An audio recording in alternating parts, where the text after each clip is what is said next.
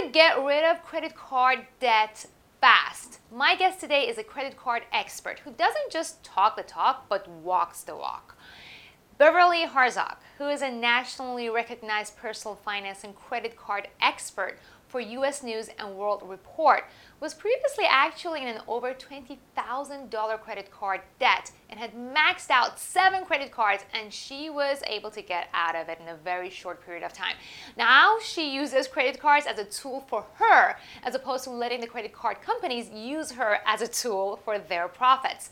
This is the second episode of a trilogy on credit card debt, so make sure you're subscribed to our channel. If you have any questions you want Beverly to answer in the next episode, make sure you leave a comment below and let us know. And don't forget to share this video with anyone you know who needs to get rid of credit card debt fast. My name is Kiana Danielle, and I'm the founder of the Invest Diva movement. And now let's go and say hi to Beverly.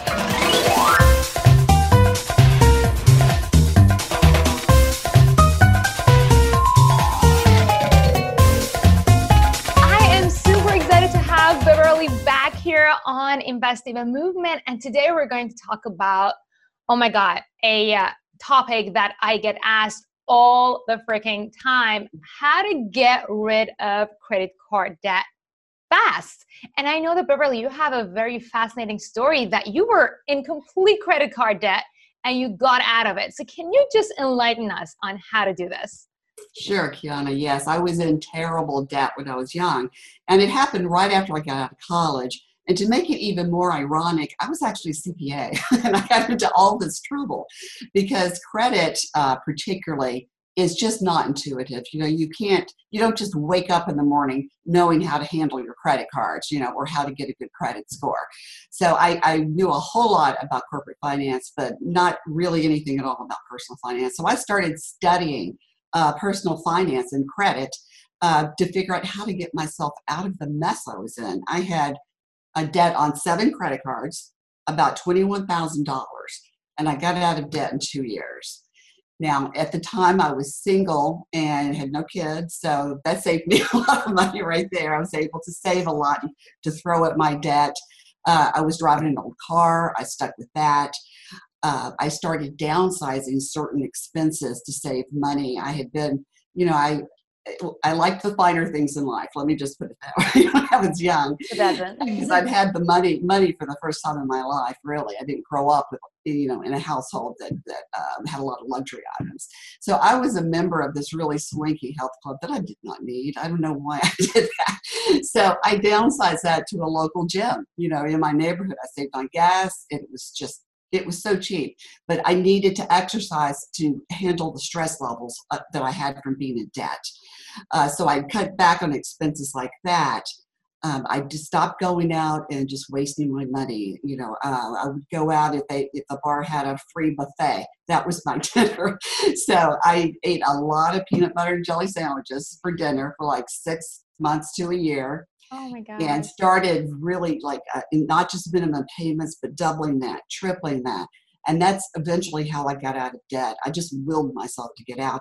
And the lower my balance got, the better I felt. It's like the adrenaline just pulls you forward once you get started. So anybody can do this. So it's basically budgeting and avoiding impulse shopping. Absolutely. That's right. And, all of my friends know at the time I was on a strict budget, because sometimes other people can pull you into their own financial dramas, and so you want to be sure you surround yourself with supportive people. But I did that, and one method I used, and I kind of created this myself, one of the books I've written, Confessions of a Credit Junkie. I used the Blizzard method, debt blizzard. Now, you've heard of the debt snowball, the debt avalanche. Debt snowball, you start with the smallest balance on a credit card, and you work your way up to the largest. And you pay more money this way because you weren't thinking about interest rate, but you get that quick lift, from paying something off quickly. The avalanche is when you start with the highest APR and then go down to the lowest, so you save more money. So I just combined the two. I started with the snowball, and started with my smallest balance because I needed to feel good about something in a hurry to keep going. And then I switched to Avalanche so I would save the most money. And I decided to call that the Blizzard. It's just kind of a combination of both of them. But I will not say that one method is the absolute best way. It depends on what works for you. You know, what's right for me may not be right for you. So if you need the snowball so that you keep getting these quick hits really close together, that's fine. You know, if you don't mind paying a little extra money to get out of debt that way, that's fine. But just pick something that works and stick to it and be persistent, and you will get out of debt. You'll be free. Right. So I do have a very special example here. And I know that, I mean, when you're younger, it probably is a little bit easier to get out of debt. And it would help if you actually have a job that is paying you, right? Mm-hmm. So there is a situation on one of our students actually that she was diagnosed with Lyme disease, and she lost the ability to actually work in her profession. Mm-hmm. And because her insurance companies weren't accepting her method of insurance for her treatment, she ended up having to pay out of pocket. Now, to cover for that, she started investing, but in the meantime, she still had to pay, like the investments weren't catching up with the amount of debt that she was on. Now, this is not necessarily credit card debt, but for somebody in that situation, like budgeting is obviously one thing, and you can really put yourself in that situation as much as you can. But do you have any other tips for somebody who doesn't have other choices and is budgeting as much as they can? Oh yes, this is a great topic. I'm so glad you brought this up. Medical debt is one of the top reasons for bankruptcy in this country, and for someone who can't work because of their illness, well, that's very disheartening. I know. One thing that I recommend is that you call your providers, your medical providers, and talk to them about your bill. Let them know that you were trying, that you've been unable to work because of the symptoms. Just be upfront and honest. You can do this with credit card issuers as well. And sometimes that works pretty well. They have hardship departments. So if it's a situation, say, where you think you're going to be out of work for a year, and then you think things are going to be looking up for you again, you'll be able to work again, call and talk to your credit card issuer's hardship department about that. And they will try to put together a program for you. These usually last about a year, so it's for short-term issues.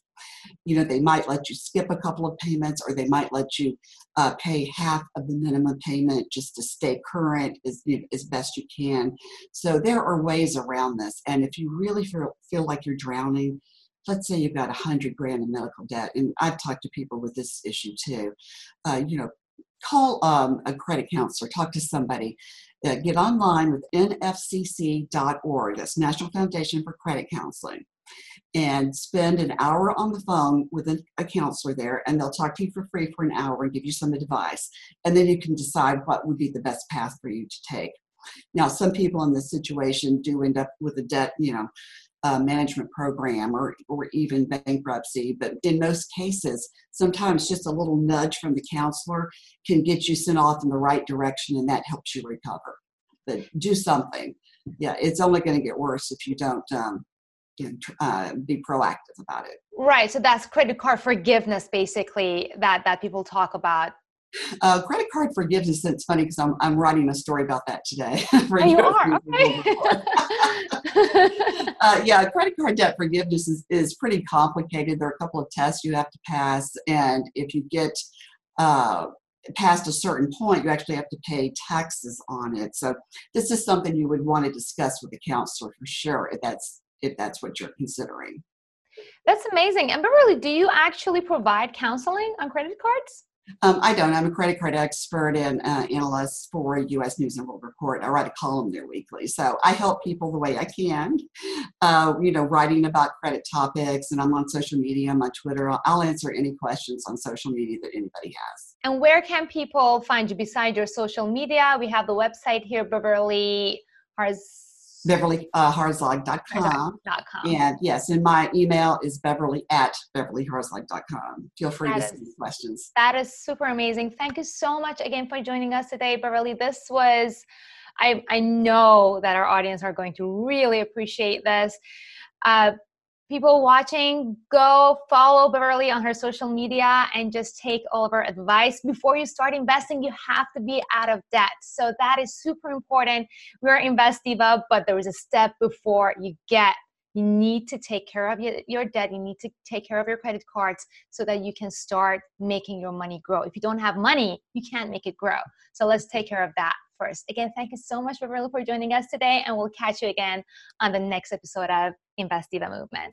You're a great interviewer. I love your style. Let me know when you're ready. Don't fall off the chair. Bye.